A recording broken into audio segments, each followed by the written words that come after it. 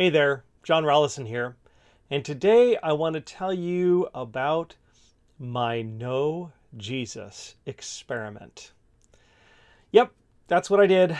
For a week or two, I tried to walk through my life, live my life, interact with the world, pray as though I didn't know of or believe in Jesus.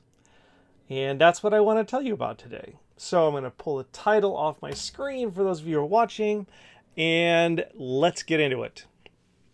So my Jesus experiment, my Know Jesus experiment, started with my sabbatical. A few years ago, the congregation I was pastoring, Journey of Life, granted me a sabbatical, and that was a great, great gift in so many ways. But one of the points of a sabbatical is to do things for your personal growth or professional growth that the normal schedule of life in that environment precludes, right? So academics at universities get sabbaticals because they have a regular teaching schedule and stuff, and they need to every once in a while be able to withdraw from that to do some deeper learning on their own and that kind of thing.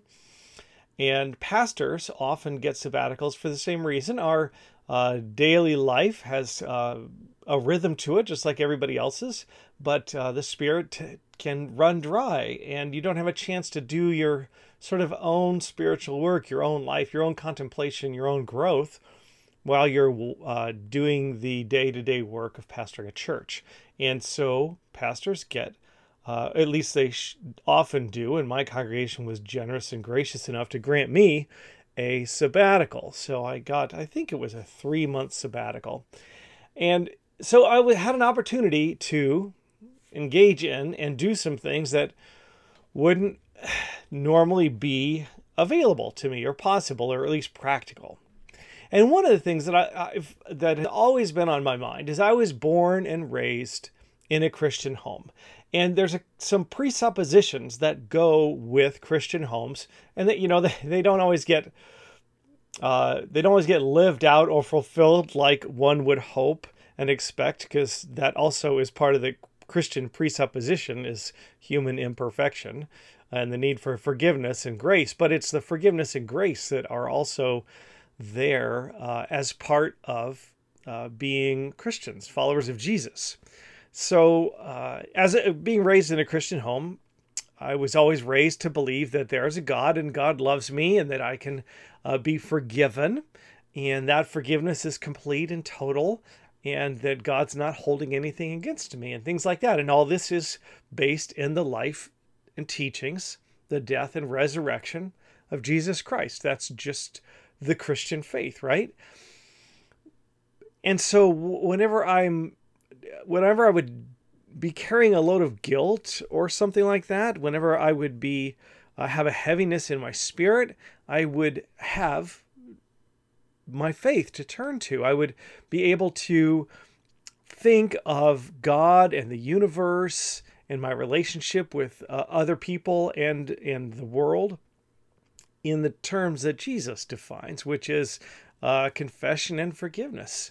The Bible says if we say we have no sin, we deceive ourselves and the truth isn't in us. But if we confess our sins, God is faithful and just to forgive us and renew us, cleanse us from all unrighteousness. That's an amazing, wonderful, fantastic thing to think about, to have in your pocket all the time, right?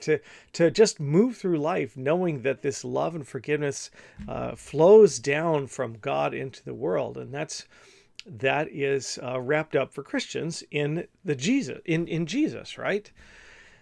So I decided to do a little experiment to see what life would be like without Jesus.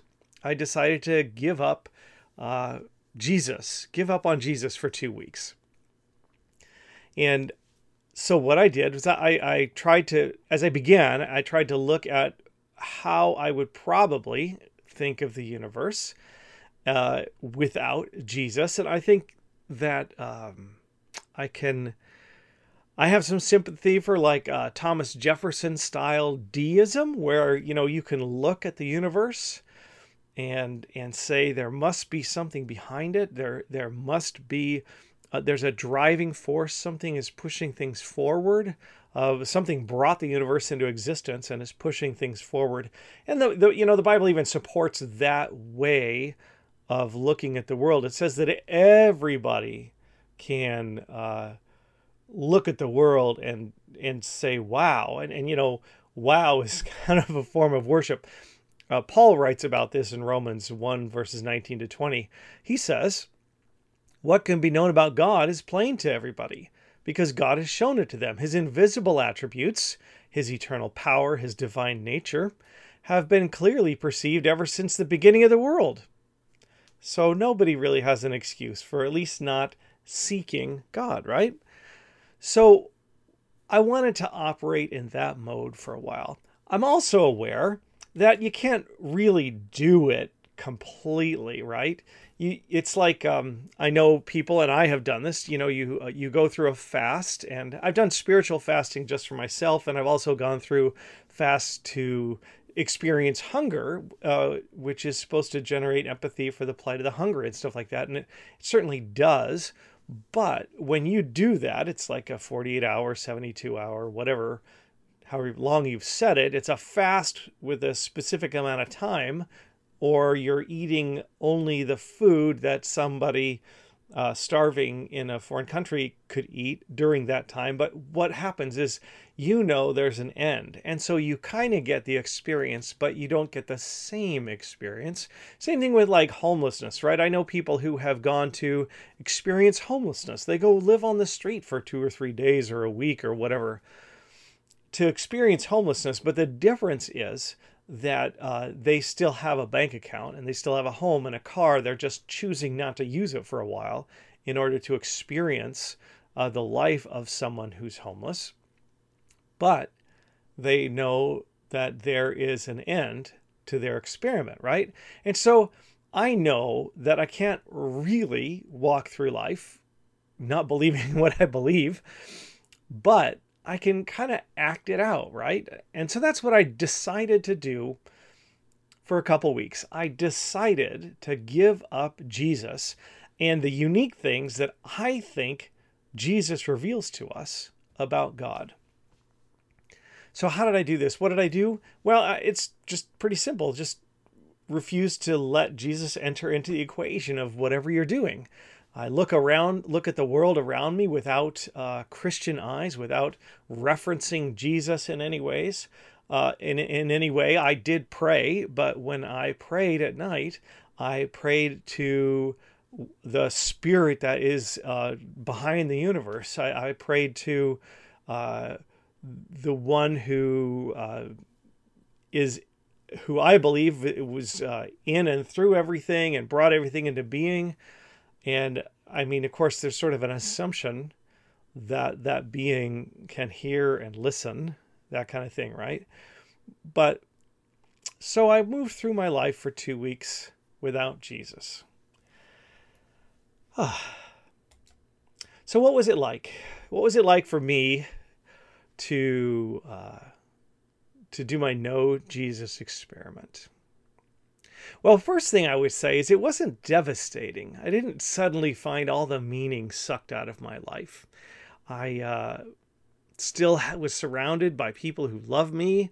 There is still the joy and appreciation of things that are beautiful and wonderful. And I would say that in some ways, my appreciation for beauty, both in nature and in things that man creates, like music and stuff like that, I would say in a way my appreciation of beauty was heightened because it began to, I didn't have Jesus to run it through, so the beauty itself almost like seemed to speak more to me in a way. So it was really good in that way. It sort of awakened a little piece of my soul in a way that I wasn't expecting. Also had a heightened sense of mystery. I remember looking at the world. I remember looking, not like specifically like that morning at 7:04, I stood up and looked at the world. But I remember looking at the whole world with a greater sense of awe and mystery. And that seems really good. I mean, why is it that when molecules get in a certain configuration, they become living cells? And, rocks don't divide and grow. They don't metabolize resources and then grow and divide and multiply, right? They're just rocks. They're not alive. And then some things are alive. And there are little tiny things that are alive. They're so small you can't see them.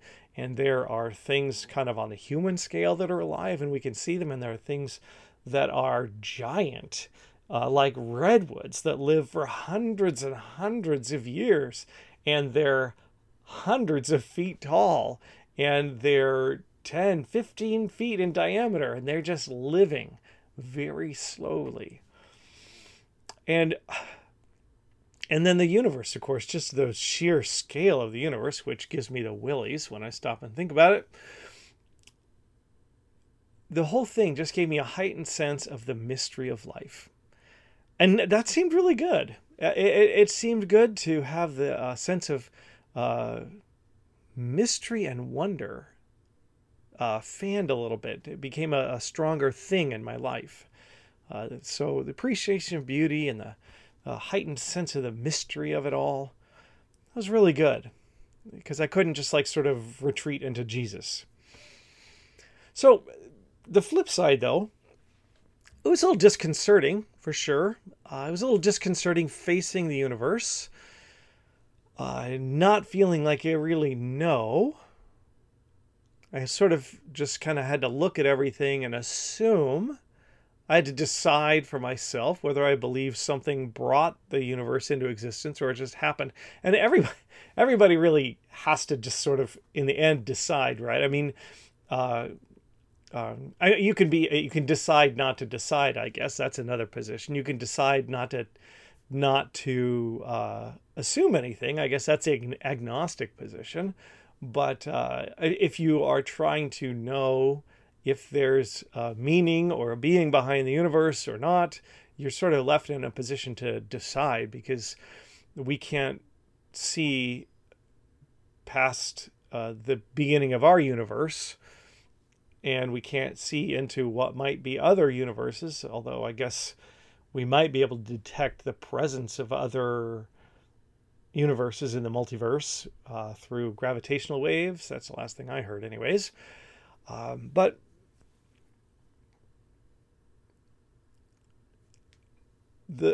as I said, my sense of mystery was heightened, which felt good. I was more amazed than ever at the universe. But the flip side of that was it was also a little disconcerting not knowing, not allowing myself to feel or believe the things that Jesus brings to light. So I sort of was left deciding whether the universe cared about me, deciding whether there is justice, or is it all just come down to power, right? I mean, different people say different things about that. Thomas Jefferson believed there was a just God who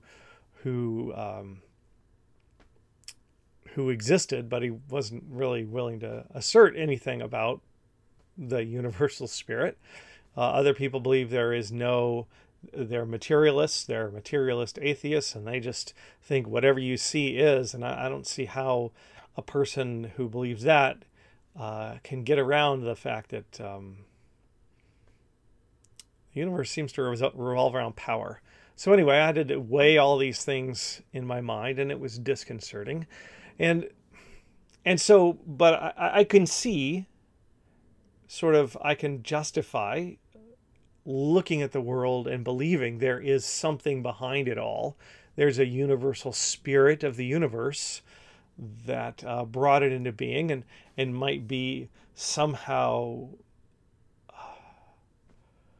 available to us in some way. But I was left wondering what that force, the universal force behind the universe, was like.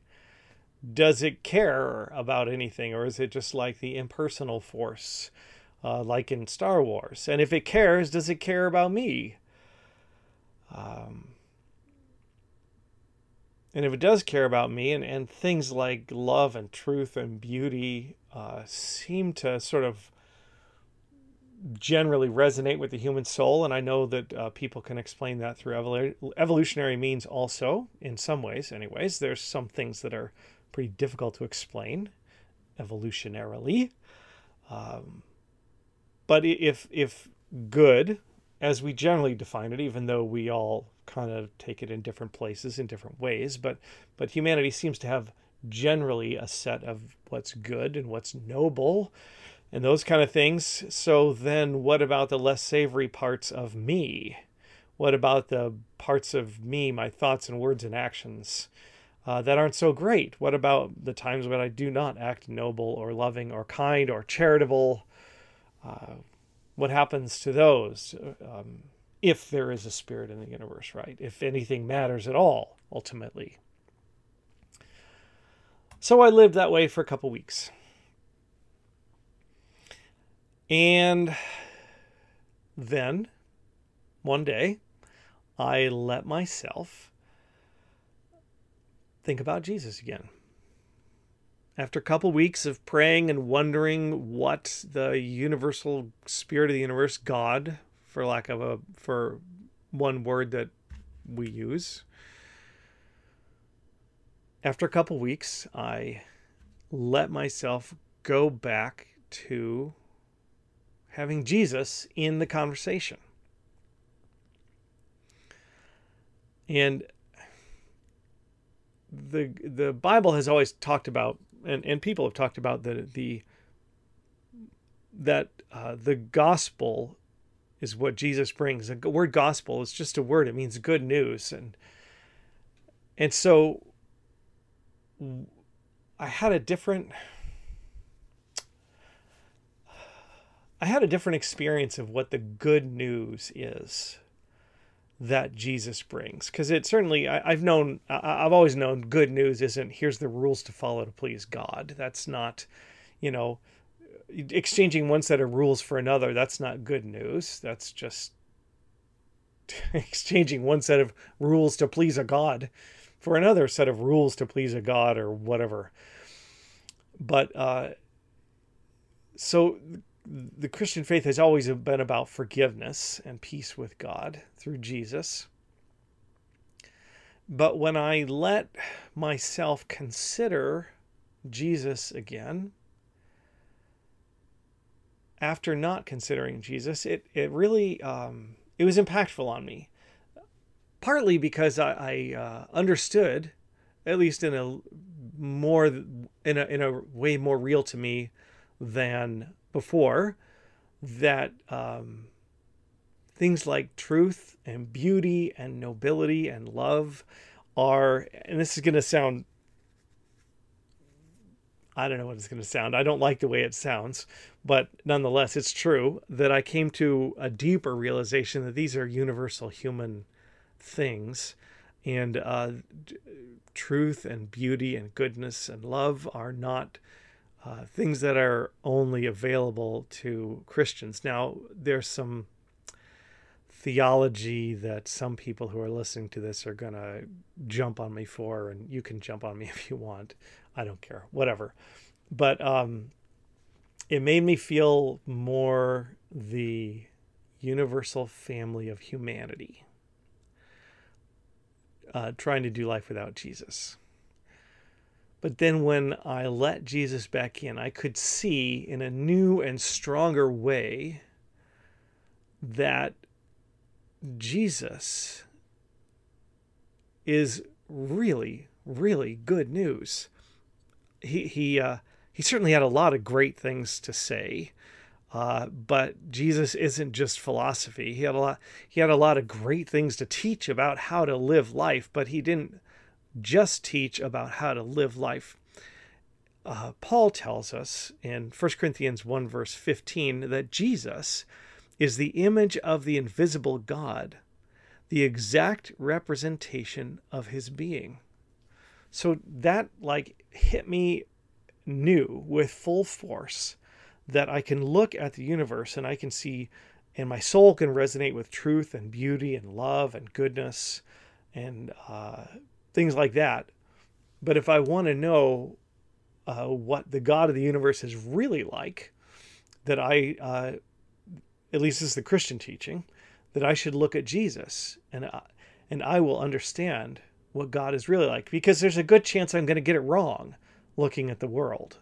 There's a good chance I'm going to not understand what the creator of the universe is like. And if I don't understand what the creator of the universe is like, then I don't understand what creation is really about, because the creation comes out of the creator, whether or not it's a tiny little thing like a little pinch pot made out of clay in your elementary school art class, or it's a great masterpiece painting, or in the case of those who believe there's a God who created the universe, the entire universe is a reflection of the personality of God, of who God is, of God's nature.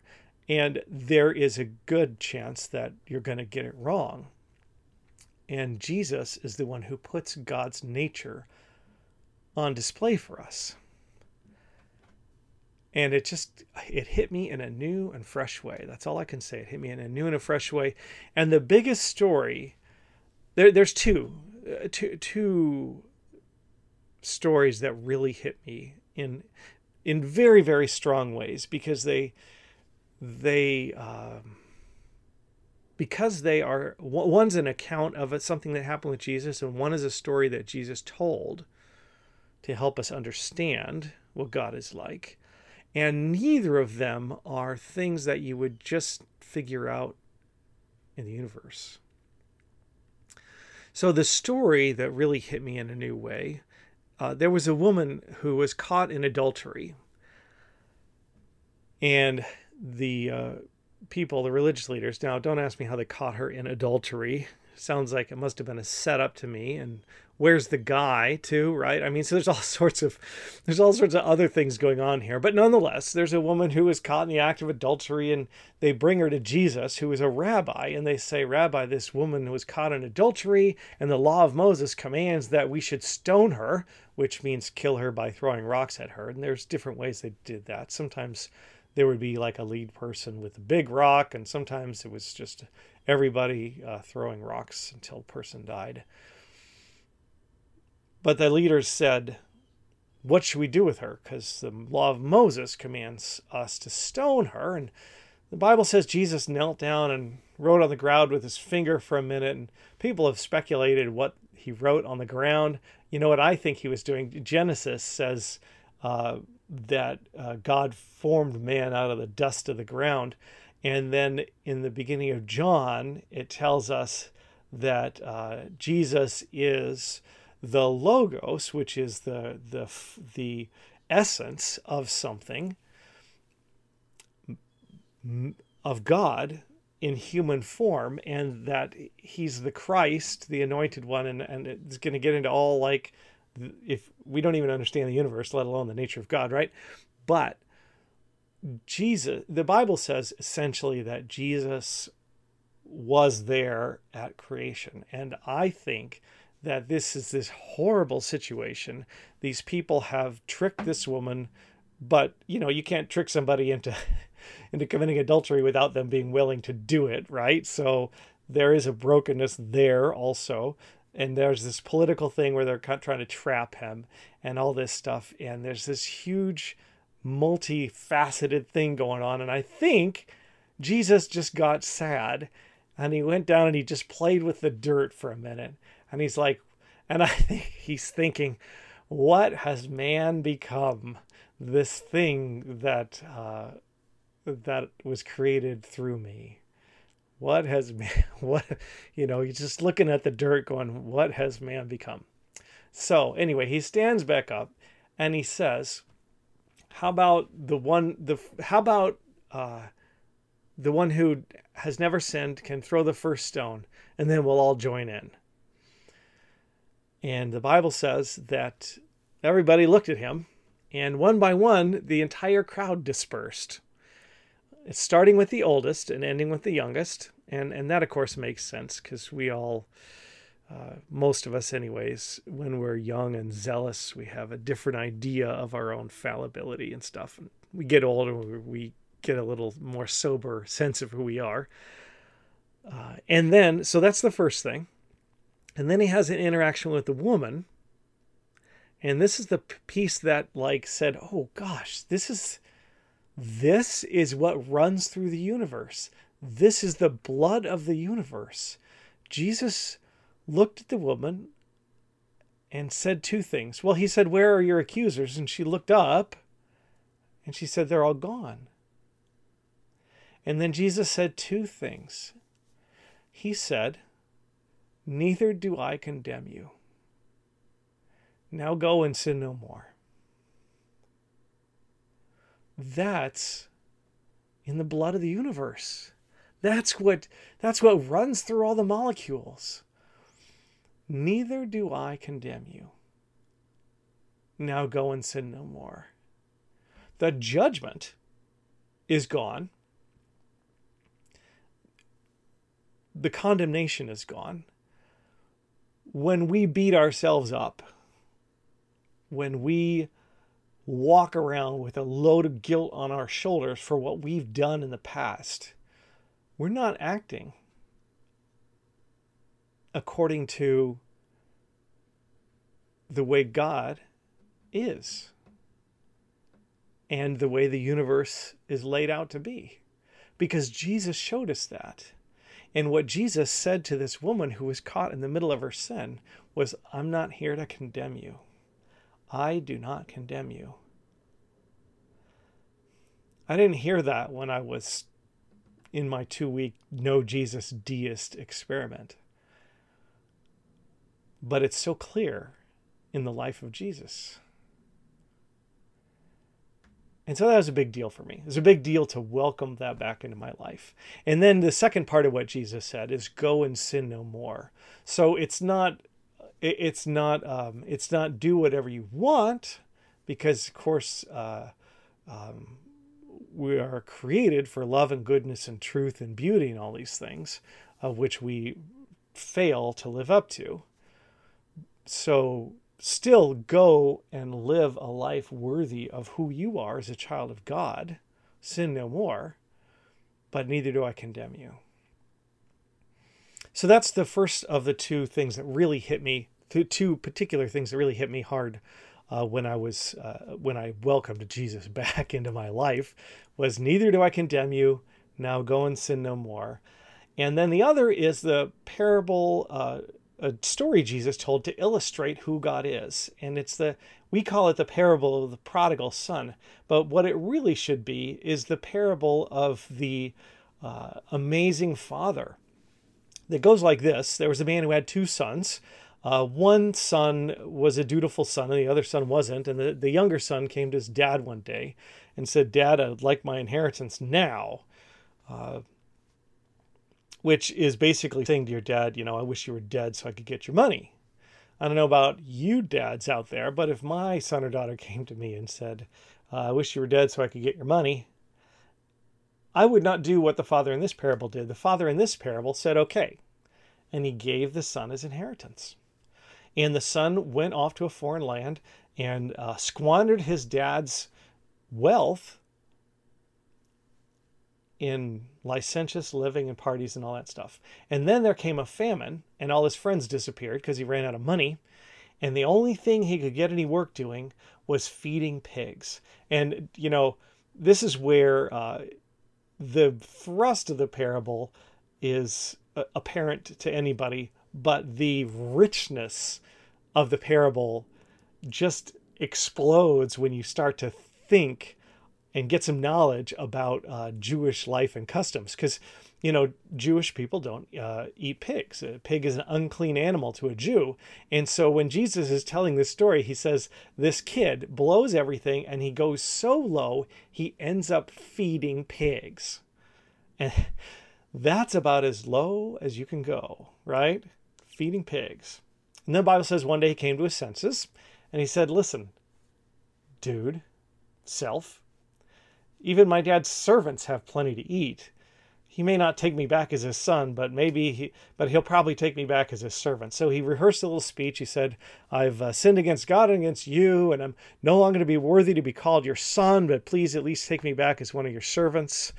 And so he rehearses a little speech and he walks home to go see dad.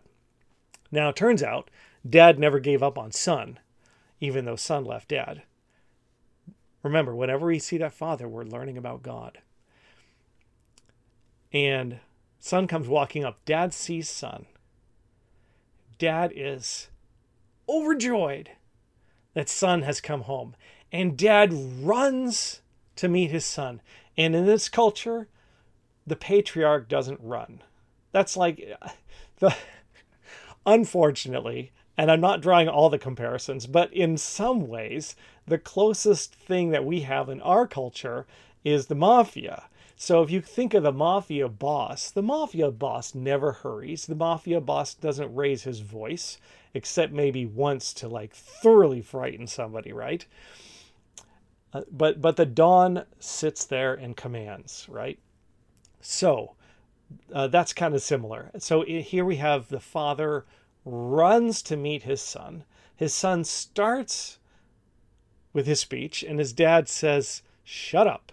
And then he yells to his servants to do things and bring things that tell this son that his sonship, he's still a son. He may have given up his sonship, but his father didn't release his sonship. He's not. His father says, go get a ring for his fingers and shoes for his feet. So in households in this time, the slaves would go barefoot, the servants would go barefoot, and the family members would wear sandals. And so when he says, go get some sandals, he is saying, this son is still my son. He is getting fully restored. And he says, get a ring for his finger. The ring is actually authority. They would stamp the ring into clay or wax as a signature. So the son has treated his father as horribly as you can think of anyone treating their father. And the moment the son returns, the father is full of welcome. He's not saying, well, let me teach you a lesson for a couple weeks by giving you the silent treatment or making you start at the bottom again. He's just fully welcomed home. That's a picture of God. That is good news. So they have a party. And then the other son asks the servants what's going on, because he hears music stuff. He's like, what's going on? And one of the servants tells him, your brother has come home. And he's ticked. The older son is ticked because he's been a dutiful son, he says, and his dad never threw a party for him for his faithfulness, and now he's throwing a party for the other guy. And there's a whole lot here that is a whole nother talk about this parable. But what I want you to see here and hear is that the father comes out from the party to go talk to his stubborn son, the older one, who won't come in. And this is just as shocking as the father running to the younger son. And we don't see that in our culture.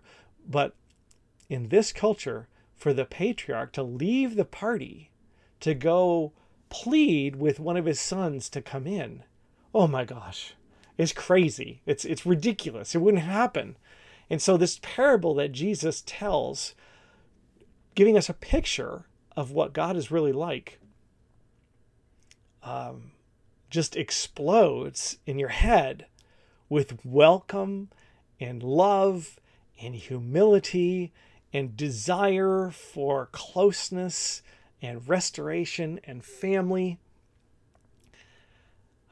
And those two stories, for whatever reason, came rushing back at me when I allowed the life of Jesus to